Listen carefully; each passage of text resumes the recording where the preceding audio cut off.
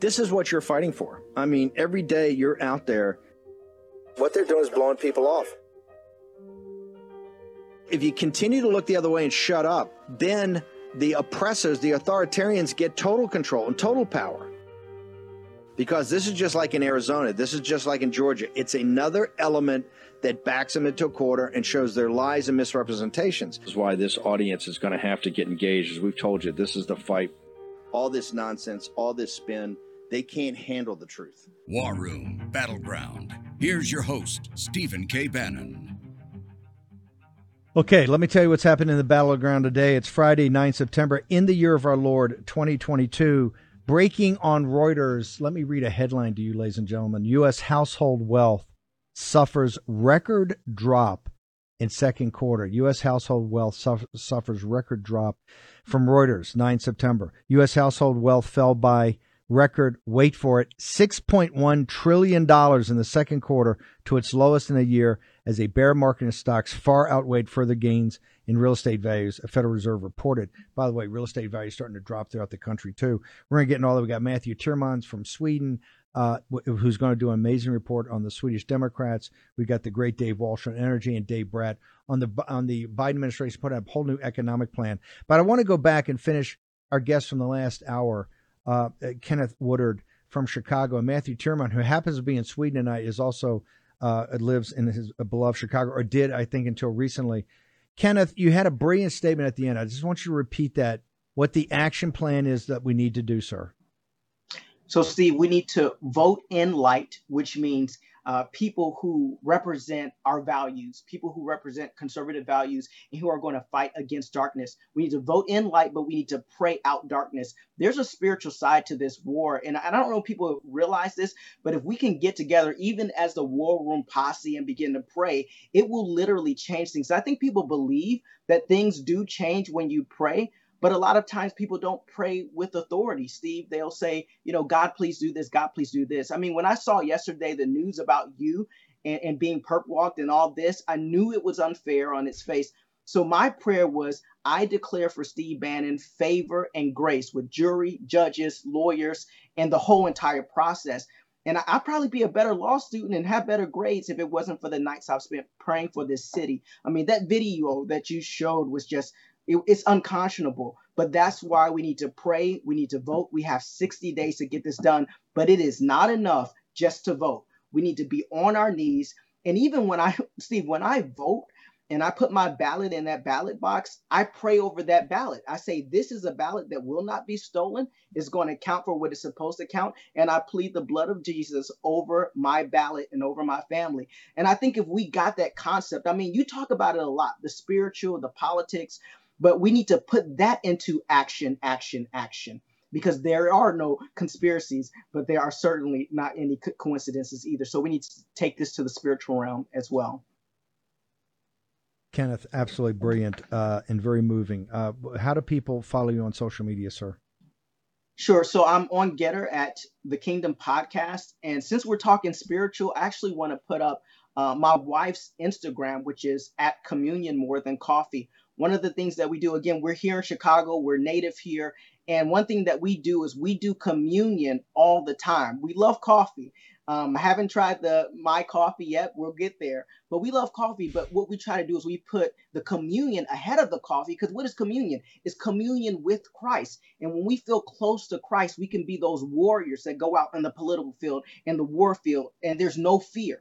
You see my dreads here, and I'm telling you, this is not a medicinal statement. What it actually is a statement about that God that I serve, Jesus, who is a Lion of Judah. Sure, he's the lamb, but he also is this ferocious lion. And we need to get that part inside of us when it comes to praying away some of the darkness that we're seeing actually overcoming our country. You saw what happened with Joe Biden in that speech. It was totally demonic. I actually began to pray, and I'm feeling like every time I see something coming out of this administration, I'm led to pray. But that's what we're supposed to do if we're going to turn all this around. We have to pray. Kenneth Woodard, incredibly impressive. Thank you very much for joining us today from Chicago. Thank you, Steve. Thanks for having me.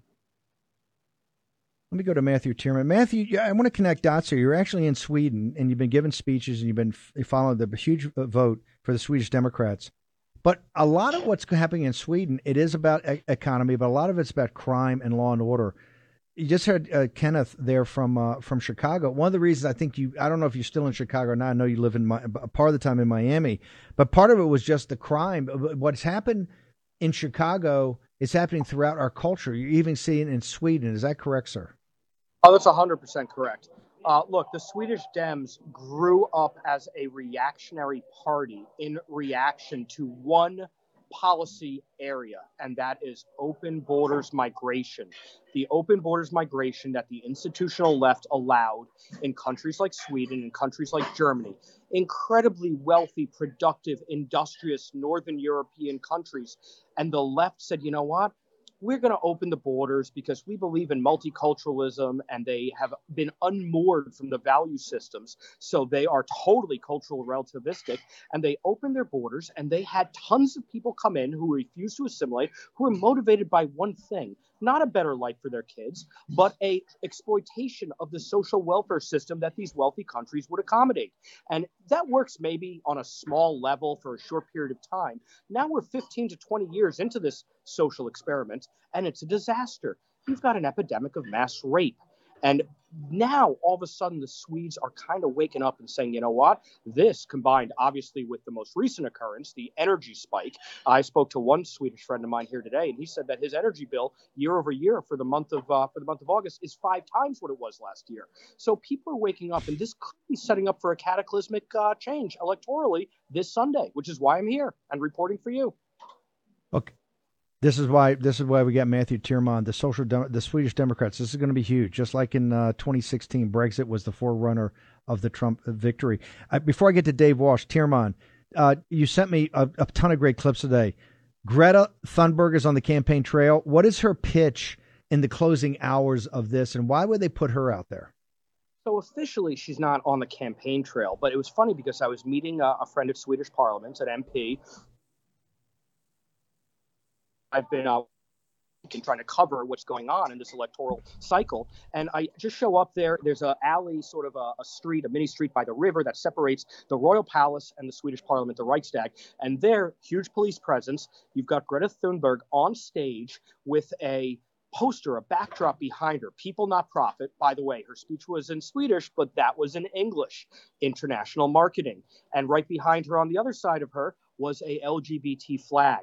I don't know what that has to do with climate change, but she was stumping hard for all of her agenda items. And one of the chants that she was running as she marched over to the rally site with her followers was "No racist, no fascist on my streets." I don't know what that has to do with climate change, but somehow they're conflating it.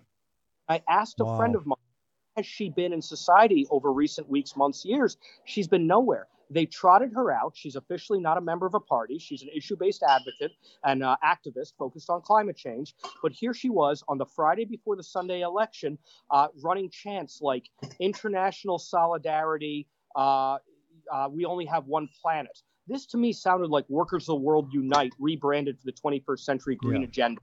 The economic warfare didn't work, so now the racism, no racist or fascist on my blocks. This means they're going to make your life uncomfortable if you vote for the Swedish Democrats. Trust me, this is bringing it right home. Hang on for a second, Matthew. We got more on this. We got Brazil. President Trump today endorsed Bolsonaro. A lot going on, but I want to bring in Dave Walsh. Dave, walk me through the economics. The Swedes' crime and the out of control immigration is number one, but the inflation and particularly energy. Where do we stand today? You saw where the last act of the Queen, and we're going to have Peter McIlvaney join us here in a moment. The last official act of the Queen was to allow Liz Truss to put together a government, right? Because she's been voted the head of the Conservative Party. First thing she does is says, hey, I'm going to freeze your electric bills. I'm going to freeze your energy bills for 2 years. What's the latest on the energy crisis in Europe, sir? Well, quickly, Steve, the scorecard on Liz thus far, we got 3 things. A+ on 130 drilling permits in the North Sea she wants to cut loose. That's great. Make fracking legal in the UK. It was deemed illegal 2 years ago. Now make it legal. That's her agenda. That's terrific. The price cap thing is, it's out of the French playbook on EDF, tried twice, bankrupted EDF. Been tried in California, another leftist energy state, if you will, bankrupted PG&E on the same tactic. bankrupting utilities that's what winds up happening when you set price caps on electricity and natural gas. It causes them to have difficulty funding and raising capital going forward, and causes them to lose a lot of money, and can cause them to go bankrupt, which then the state takes over, and you've got then government running the problems they caused. So that's not a great thing. Spot prices on gas still way high. They radically moved today between $202 per decatherm October futures and $220 in Holland. So still very, very high. They're working away at the storage. 85% of storage capacity supposedly full. Over here, we got on this wealth crisis, household wealth decline by over $6 trillion in Q2. Gas demand, I said a month ago, was down 9% year on year. It's now down 11% if you look at the period 15 to 19, gasoline demand.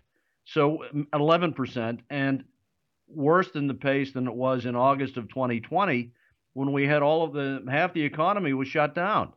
Gasoline demand is back to that level. So I questioned a couple weeks ago the U.S. Bureau of Economic Analysis GDP decline of 0.6%. I'm thinking it's far worse than that in reality. We've got aluminum smelters being shut down in the U.S. now due to electricity cost, steel plants being curtailing activity over here, also not just Europe. So we've got we're way into a recession. There's no question about that. And it is energy driven. There's no question. You see the drop in demand. It's absolutely no doubt. People are changing their lifestyle. You see the drop in $6 trillion in household net worth. Real quick before I go back to Tierman, and I want you to hang on. The guys in Sweden are saying, "Hey, my bill's up 5 times, not 50%, 5 times." What relief is it for him if he doesn't vote in a party like the Swedish Democrats that can do something along the lines that Liz Truss is trying to do in the United Kingdom? Well, no relief because price caps is a theory. By the way, the whole EU is evaluating this as a group. They're going to try to form an 18-nation consortium to cap prices of gas being imported from Russia and elsewhere, and then have some relief on collateral rules on electricity trading. But the price cap thing is another activity that winds up stifling production. And what is needed now is the opposite: North Sea production. Conventional drilling in North England and in Sweden, and Norway is all over this in a positive way, has been ramping up North Sea production even before this so-called crisis. They've got a big field coming into play here this fall. Sweden's got to catch on with that, and the UK raise production, not price caps, but get North Sea production elevated, get natural gas fracked in England, conventional drilling, move ahead with that, get back to some mining, open up coal plants as Germany has done. 10,000 gigs of coal have been reopened in Germany, 10 plants. That's necessary. England's got to do the same thing. Hang on for a second, Dave. I want to go back to Tierman. Tierman, in the economic part, how big is that playing versus this? Because the immigration's out of control, the violence is out of control, the mass rapes are out of control. Are the Swedish Democrats finally going to be able to pull this off after all the years of knocking at the door? Well, let's go back about 18 to 24 months. The Swedish Dems, in a poll, and this was a non-electoral cycle poll, they actually at one point in the last 24 months polled number one in the country at 25% when the incumbent Social Dems were at a very low approval point. And then they pivoted to the center and they lost that. And I told them, as you would, double down. Be aggressive. What got you here? The silent majority is angry. They've been screwed over by the incumbent establishment. They may not understand exactly how it is that the elite have sold them out, but they know something's rotten in the state of Denmark, to conflate a Scandinavian metaphor. And so they know that the crime is through the roof. That was already a tailwind for them. That has placed them into a position where they will be the second largest vote getter in this cycle. Now you've got this economic headwind to the country that's affecting everybody. So there's a good chance that they can peel off enough votes. They may be forming a government on Monday. This is like Israel. It could take months. It's going to be ugly. Parliamentary politics is. There are 8 parties, 4 left. Hold it. This is why we have Tierman over there. He's one of the best guys around and putting this out, because nobody's said this yet. You're actually calling. You think there may be a shot that the Swedish Democrats and the government won't come together immediately. They'll fight like in Israel. They'll fight for this for weeks.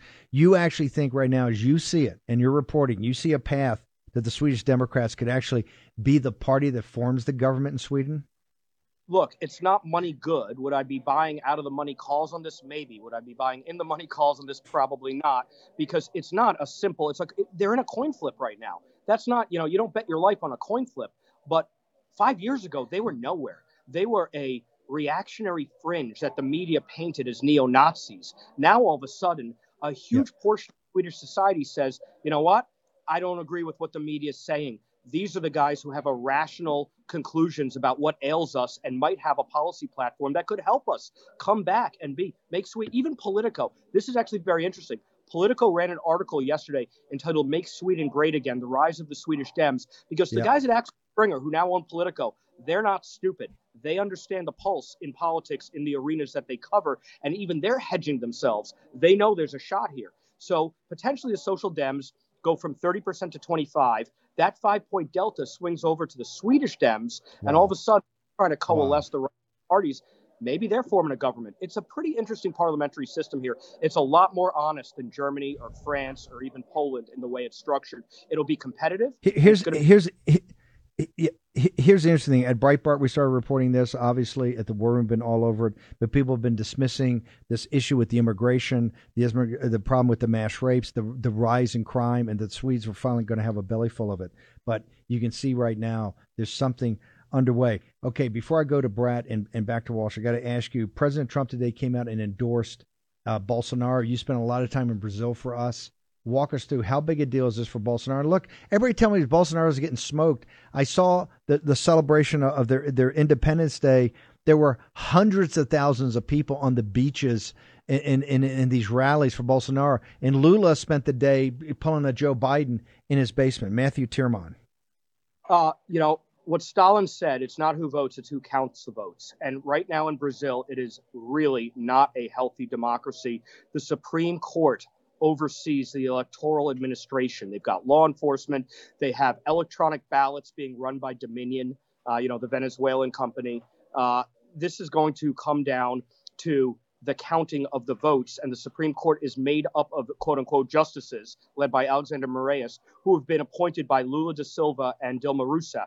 These people were in bed with China. They were selling Brazil's resource wealth to China for cash in bags. Google Operation Car Wash. Want to hear all about it. This led to prison sentences. Lula, the Supreme Court let him out.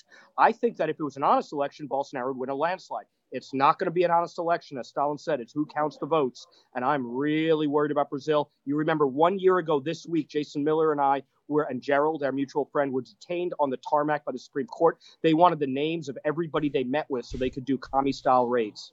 It's going to be very, very worrisome the end of this month. Big time. Matthew, hang on for 1 second. I want to go to Dave Bratt. The White House put out today on the exact day that Reuters announces and the Federal Reserve announces a record drop in household net wealth. And we told this audience a couple of weeks ago, say, hey, look, the inflation's eating away. There's 17 months in a row that the real wages are dropping. So they're killing you. You're going to work every day and you're losing or falling behind because of inflation. But wait for it. Your own balance sheet, your assets are about to implode. I hate to say we called it, but we knew it was going to be bad. I didn't know it was going to be a record. 6.1 trillion. And they're not even really factoring in the mark-to-market real estate because the real estate's dropped. People are just not saying, hey, I'm going to pull the house off the market and not sell it. So you're going to get hit even worse. Dave Bratt, at that time, they're yelling around on the Sunday out. We had Cortez on this morning about Yellen's going around like a pitch salesman. The White House puts out, if we can put this up, the White House puts out the Biden-Kamala Harris economic plan. Dave Bratt, you've had a short time to assess it. Does that make me feel better on a day that a record's been announced on the $6.1 trillion loss to net worth of American citizens, sir?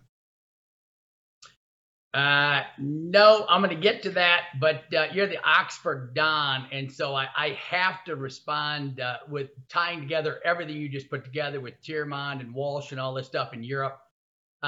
People need to realize when you talk about Sweden and Europe, et cetera, I did my PhD in economic growth, and so you can go to Robert Barrow. He's the Don at Harvard Economic Growth. He plugged the Protestant religion and religion into his growth equations and found it to be highly significant.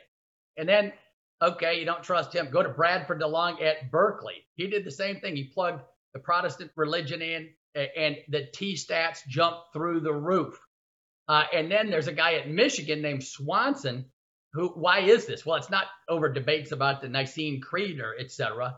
It's the Protestant nations decentralized. Sweden decentralized. They had huge growth from 50 through 85, 90, et cetera.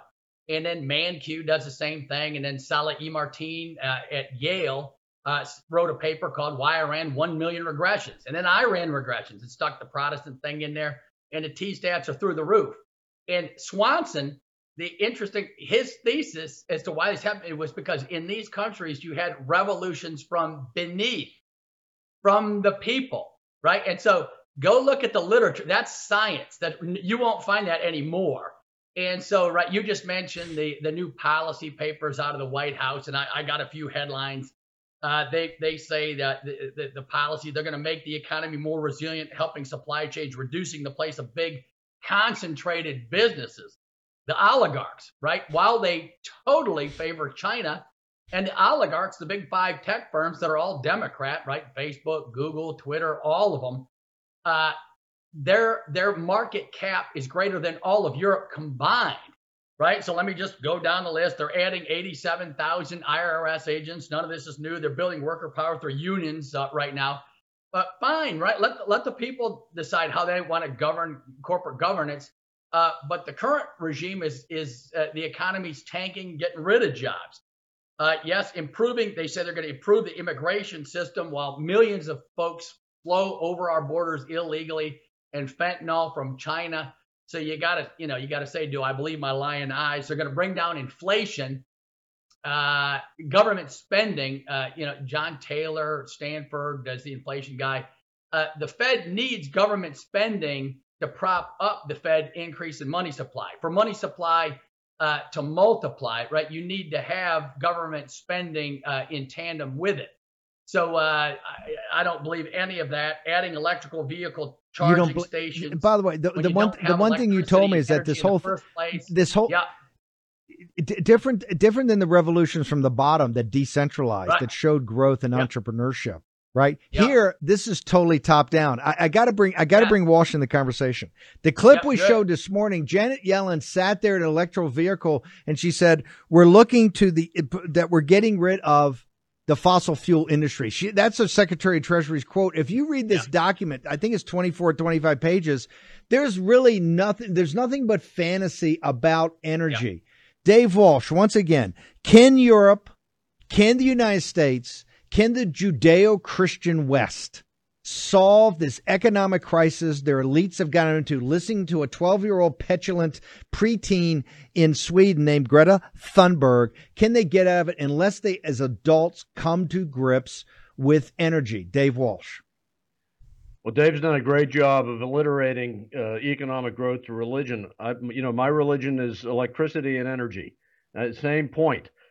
We've showed indisputably economic growth is tied to electricity consumption in countries. High GDP, high electricity consumption, they tie together very tightly on a correlated basis. For us to have the Secretary of the Treasury now advocating for the environment, which she is doing when she singles out the abolition of our dependence, rid ourselves of fossil fuels.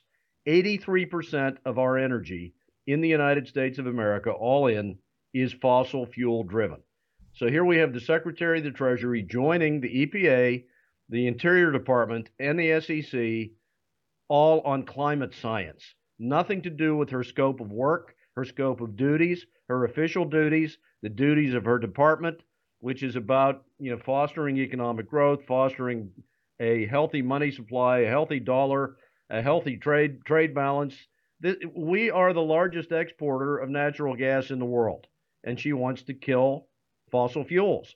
This is senseless, utterly senseless. We're the largest oil and gas it's supplier insane. in the world.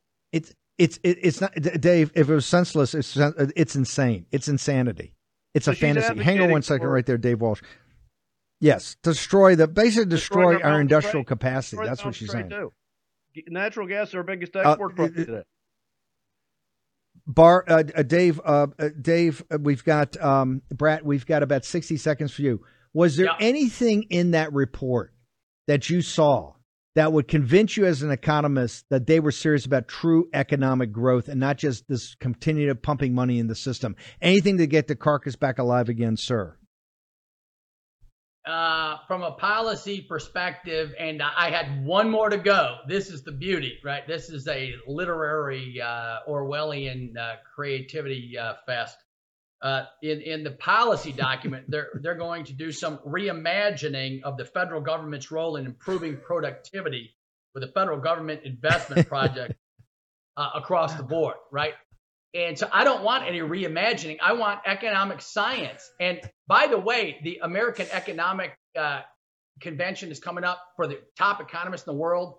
And they're still requiring masks at the American Economic Association meetings. And so those folks are under tremendous political pressure to say the right things by that alone. And that's why we're in dire conflict. We got to go back to the economic literature. Decentralized revolutions from beneath, from the people, the first 1,000 people in the phone book, no better than most of the Harvard economic departments. And let's put the American people back in charge of the government.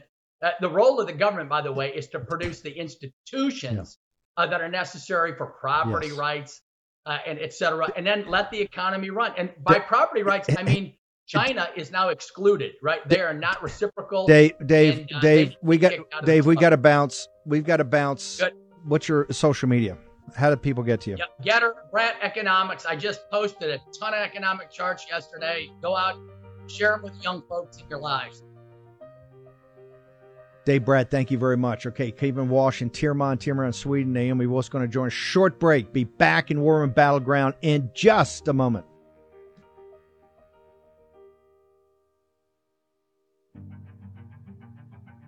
Folks, let me tell you about Solti. It's a company that makes a soft gel supplement rich in antioxidants to help people like you and me keep a healthy heart.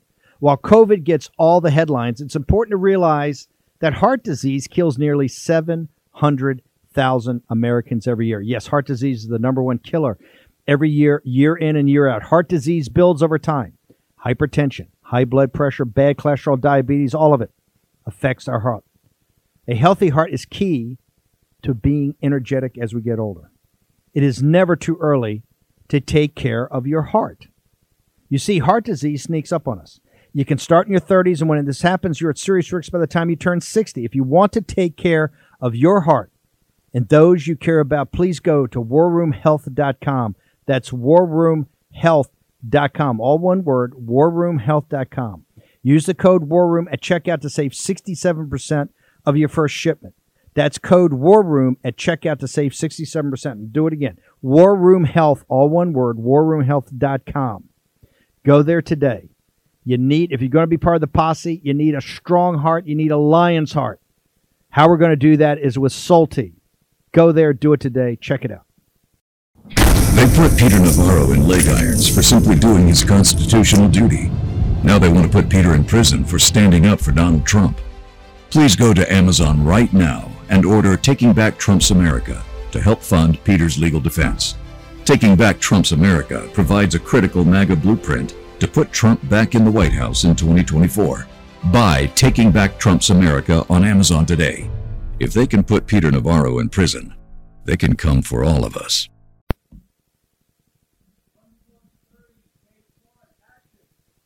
War Room Posse, you already know free speech is under constant attack by the swamp and their big tech allies.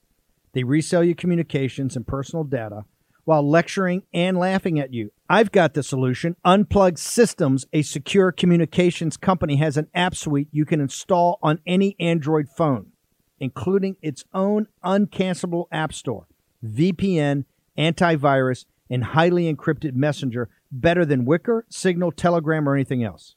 None of your message or VPN traffic is stored, analyzed, or sold. Claim your security for only $10 a month. Go to their website, unplugged.com. That's unplugged.com/warroom to install the Unplugged suite. It's secure, it's private, it's the way we stay connected and informed. Get it now. Take action, action, action. Use your agency.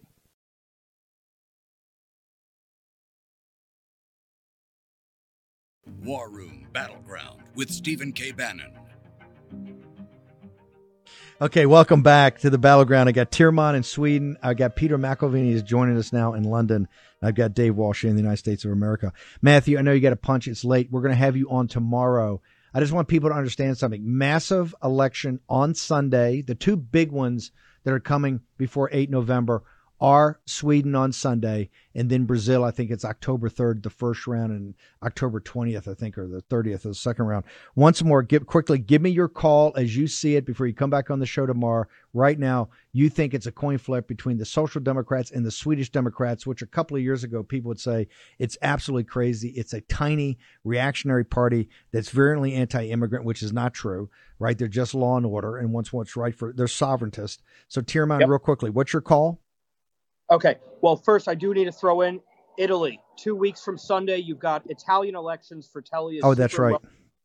So you've got 3 ones before November that could basically these are the fights. And our girl, hold on, and the great Maloney is she's on fire now in the polls. We're actually going to cover that tomorrow too. Also, absolutely. The let's say this. The right wing is starting to represent in Europe, and that's going to be that's all we need to know for 8 November. It's coming for you, baby. Matthew Tierman. It's 2016 all over. You and I have talked about this in the past. Big. I know you're a fan of Neil Howe's book. It's like Kondratiev wave cycle. These things are ebbs and flows. It started resulting from 2008 and 9 with the bank bailouts and wave stagnation that led to 2016 and Brexit and Trump. And now we're in the next shoe to drop here. Sweden, Italy, Brazil is going to be hard fought. But I tell you, if Sweden goes as well as it could go for the sovereigntist right, we could be talking about a coalition government of right-wing conservatives in Scandinavia, lefty Scandinavia. That's like Brexit. That's cataclysmic in Europe. That is going to have Strasbourg and Brussels pulling their hair out Monday, Tuesday, Wednesday next week. Democracy's under attack, blah, blah, blah, because the voters didn't vote the right way. And I do need to jump over. What did the war room do? What did the war room do? They sent Matthew Tierman, their most favorite guy, over there. Real quickly, Tierman, before I go to the other guest, a record drop in net worth, $6 trillion in households. We call it a war room. And that's even before marking to market the real estate. The Federal Reserve goes, the real estate values, hey, go try to sell your house a day. You're going to get a 20% downtick. Matthew Tierman, give me a minute on that. Look, we did this when I was with you co-hosting a few weeks ago in D.C. on the Markets episode. 13 years of zero interest rates. We've only started to normalize the cost of capital to 3-4%. Let's see what real estate does when interest rates are at 8, 10, 12%, which is going to be what's necessary. And that's still nowhere near Volcker, 1979, 80, 81. But that's what's going to be needed to sop up the excess liquidity of 13 years of malinvestment from zero interest rate policy, ZIRP, Christine Lagarde, Jerome Powell, Ben Bernanke. They were all in it to feather their investment banking balance sheet nests. And you know what? It's going to be an ugly reckoning, and real estate values are going to get donkey punched. So hopefully, much like the Swedish establishment gets donkey punched this weekend with the Swedish Dem. I do need to just throw in one thing. Dave Bratt cited all these great economists contemporaneously. Everyone just needs to read Max Weber, 1900, for the Protestant work ethic. That'll tell you all about exactly. You need to know. Tierman, how do people between now and tomorrow on the show, how do they get to you on social media? Matthew.Tierman, MATTHEW.TYRMAND, Getter, Twitter, Facebook, Instagram. I did a half-hour live stream with Tobias Andersson, the Swedish Dem parliamentarian, on Getter. It's a must-watch. We went in a deep dive on crime, on economics, on the political dynamics here in Scandinavia and in Sweden. It's a must-watch on Getter. Jason Miller shared it. Go watch that. I'm going to put it up on my Getter account, War Rooms and Steve Bannon's. Thank you very much, Matthew. See you tomorrow. Tierman on the case in Sweden with another call. He said this was going to happen. Let me go to our own Hearts of Oak, Peter McElveeney. Peter, tell us today, and I've kept Walsh around because he had some very positive things to say about some of the moves that Liz Truss has tried to make as the country goes through a major transition. Walk us through King Charles III. He addressed the nation today. What did he have to say, sir? He addressed the nation. This was a pre-record at Westminster Abbey. The public were there. It was open to the public. I was surprised until I realized it was a pre-record. He talked about his family owing a heartfelt debt to his mother, talked about a life, Queen Elizabeth was a life well lived, talked about she made sacrifices to duty, her dedication, devotion, talked about her values. Our values have remained and must remain constant. The role and the duties of monarchy also remain, as does sovereign's particular relationship and responsibility towards the Church of England. That was interesting. Talked about his endeavor to continue to serve the nation. Hold it. I think, hey, Peter, quite frankly, I'm not putting this all in War Room, but I do think the fact that you were one of the few commentators in Harnwell really called out one of her stabilizing factors of kind of looking at, the olden days, I would say, and her stability, her class, her resolve, her steadfastness was her Christian faith. And, Prince Charles, when he was Prince, King Charles III, has been quite open about, he's kind of a new age guy, right? He's been very open about access to other religions, looking at things that are spiritual, maybe not religious, and maybe not as a strict adherence to the Church of England. I think that's very important that he put it in there. And quite frankly, I think you and Harnwell called it, that the nation needs to hear that. Although, obviously, the United Kingdom has gone very secular, right? And that now has a huge problem with a lot of immigration, particularly from Muslim countries, a huge problem in a lot of these, was it Rotherham and these other cities in the Midlands. But for him to actually point that out in his first speech, I think is pretty dramatic, don't you? Yeah, I mean, it was a great speech, and I don't have much love for Prince Charles, for King Charles. Certainly not, but it was a great speech. He caught the tone of the nation. It's about continuity. It's about carrying the role of his mother as queen and continuing that as king. So it is very much, he realizes after 70 years that you need to provide stability and continuity for the nation, especially with a new leader in Downing Street.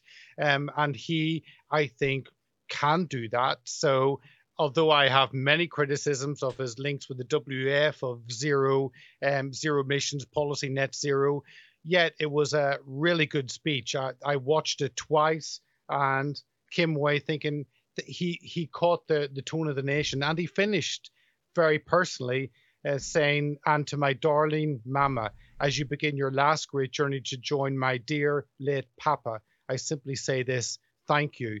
So it connected with the nation, and also it connected with his new role, which has to provide stability to the nation.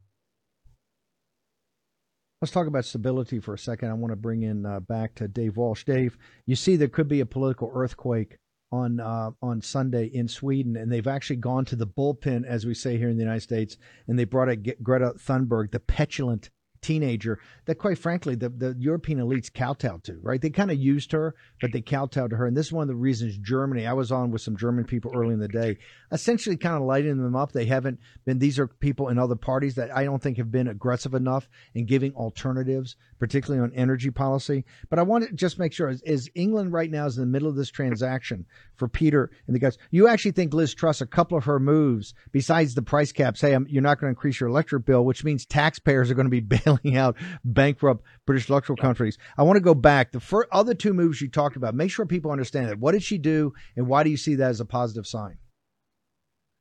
No, the UK's been held back on North Sea exploration and production consciously for 10 years based on the Green Movement pressure. She had announced prior to being selected that if she were selected, she would open up 130 permits for new drilling and exploration in the North Sea, which is a very good thing.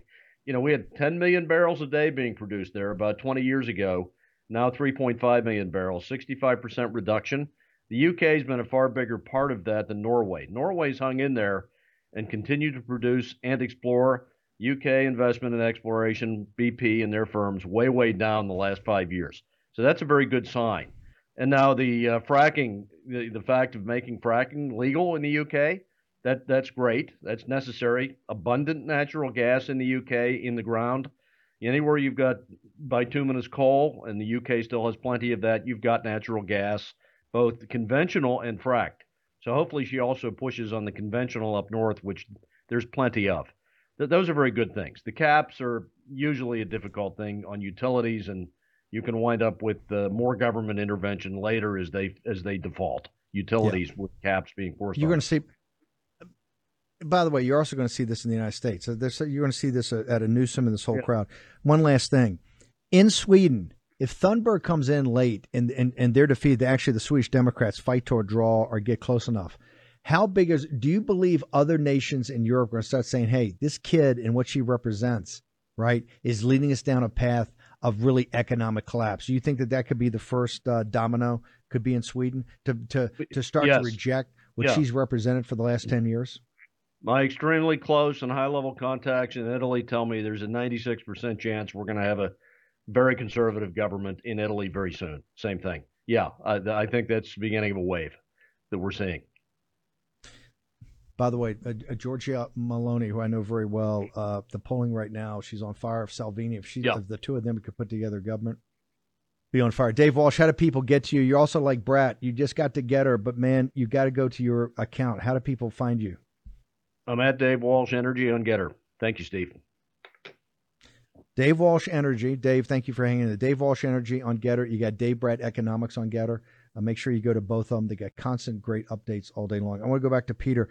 Peter, just walk me through the process. Where do we go from here? I think the Assessor Council really actually meets tomorrow. Walk me through the next couple of days of what people can look forward to. So the Accession Council meets tomorrow, and that is the procedures, the process.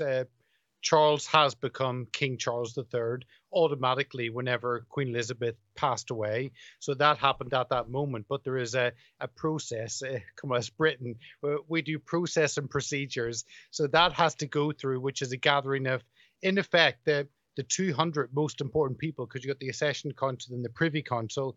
And then at 11 a.m., 6 a.m. Eastern Time, the trumpets will sound to announce Charles as the king. And it was the old way when the new king would be announced. People didn't know who was going to be king. It was announced from the balcony of St. James, and that will be announced tomorrow at 11 a.m. That's the main process for tomorrow. And then the next day, it's the Queen's body being moved to Holyrood and then eventually coming down to London on Tuesday or Wednesday. Tuesday, I believe. Okay, Peter, we're going to be dialing into Hearts of Oaks a lot, working with you guys a lot as you walk us through this process and this procedure of the stability of what the Crown has provided to our mother country, the British people, particularly in a time of transition. Remember, it's a conservative party, and I keep saying unless they move boldly, very boldly, there's not going to be a Tory party in a year, because this economic tidal wave that's about to hit the United Kingdom is going to be very, very ugly. Peter, how do people get to you? We'll try to get you back on tomorrow too. How do people get to you on social media? At Hearts of Oak on Getter is the best place. Every Monday and Thursday at 8 p.m. UK, so 3 p.m. Eastern Time, with guest interviews. And every Saturday, 3 p.m., we have a news review. So Monday, Thursday, and Saturday, but at Hearts of Oak on Getter is the best place. Peter, how big a earthquake would it be on Sunday, given your intimate knowledge of politics in the continent, if the Swedish Democrats pulled to a draw with the Social Democrats in Sweden? How big a deal is that? Oh, it would be amazing. I mean, I've watched the Swedish Democrats for 5-6 years. My time with UKIP, we were watching the Sweden Democrats, and it is so exciting to see them go from a party on the outskirts, rejected, actually to be a party that could actually be the government. It is on that cusp, and it's because Sweden had been destroyed by immigration, open door immigration, and this could be the fight back from the people. So it is amazing to see Scandinavia fight back, and as Matthew said, going from a liberal left Scandinavia actually to embrace something like the Sweden Democrats. So it is huge. And then 2 weeks later, Italy. So huge. It is really exciting at the moment for Europe. It's huge. Peter, thank you very much. Hopefully see you tomorrow. Thank you. I want to connect dots here. We talk about sovereignty, this huge issue in the United Kingdom. You've also got Sweden. Sweden is really on the ballot, essentially.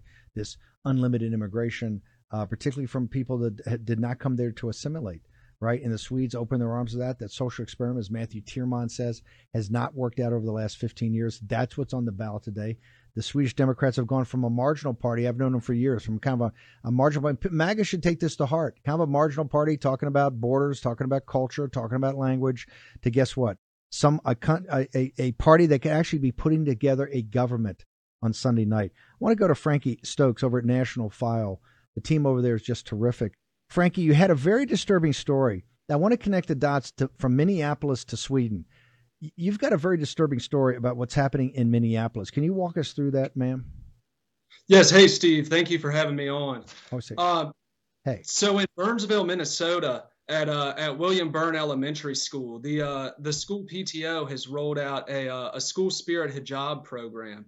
They're selling these hijabs to the kids at online, at school events, and it came under the guise of the school district's Somali liaison officer, who has been brought in to accommodate the burgeoning Somali hang on. Why do we have a Somali coordination officer in a public school by taxpayers in a place like Minneapolis, Minnesota, sir? That's a good question, Steve. This school district has had a massive influx of Somali students. Of the school district's 8,000 kids, 15% of them are speaking Somali and not English at home. This has sort of fanned out from Minneapolis. This school district is 15 miles south of downtown Minneapolis, and it has become a Somali school district at this point. They're selling the hijabs online. They're selling them to the kids at school, and the local media is celebrating it as a wonderful sign of diversity and inclusion. And but hang on for a second. I thought the hijab was looked at almost in the cultures of the West, and particularly the issues they've had in France, as almost a sign of oppression. Am I wrong in that? And why would you be then selling it online in a taxpayer public school in a state like Minnesota? That's a good question. I haven't gotten a response from the school district on that. This district has been troubled with the Somali migrant influx that it's experienced. There's been multiple kids in this district that have been arrested and faced federal charges for joining ISIS. One of them was killed on the battlefield in the Middle East. So this is an area that Somali culture, some Islam has fanned out and has become a force. The school board has its first Somali member. First, she was appointed. She was later elected just last year, as a matter of fact. So this is a symptom of open border culture and a symptom of Minnesota's issues that they've had in the past couple of years. This is why I wanted you to have you on the day. And by the way, National File, you guys do great work over there. But I saw this story. I said, hold it. I want to match this up with what's happening in Sweden. The whole purpose of doing this, I thought, was that these folks would come here and they would assimilate. What progress are we making in Minneapolis to actually assimilate the Somalia population? When you tell me 15% of the kids speak the language at home, I don't think people have a problem with speaking the language at home, but they want to make sure they're learning English and that English is something they're grabbing onto. The problem in Sweden, you see it right now.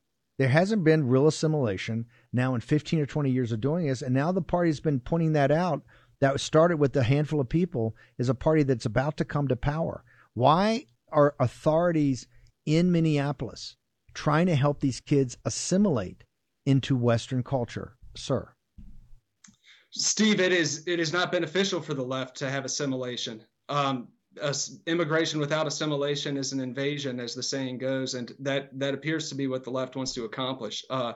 Minneapolis's Congresswoman, Ilhan Omar, she has made a living off of promoting issues in these communities, promoting America as the aggressor in these communities. It's very beneficial not to assimilate when the left is in charge. Tell me, how did it get to you? What's your social media? How did it get to your reporting on National File? Nationalfile.com. We track a lot of these issues. We track the issues in the education system, open borders, culture issues, politics, the whole 9 yards. I can be reached on across social media platforms, Gab, Getter, Twitter, at Stocks, STOCKES 76, Stocks 76. One last question. The Republican nominee, is she making this a centerpiece, part of the centerpiece of her campaign and going after Omar? Has Omar agreed to debate her? Is this going to be a big issue in this House race? I remember she beat our guy out there and now she's the nominee, right? Is she going to actually take this to Omar and make Omar defend this? I don't think so. I don't think anyone in the GOP is serious about taking this issue to Omar. I think that it has benefited the establishment of both parties to have this go on as long as it has. Frankie Stokes, thank you very much for joining us. Look forward to having you back here on the story. Yes, sir. Thank you, Steve. Thank you for having me.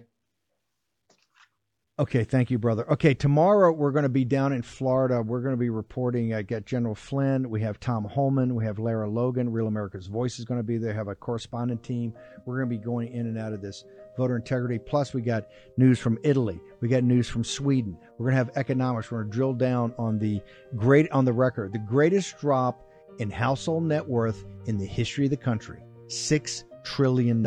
We told you it was going to happen, and that's just a mark to market with the stock market. It doesn't even include what's happening in real estate. We told you were getting hammered both ways, inflation and your assets.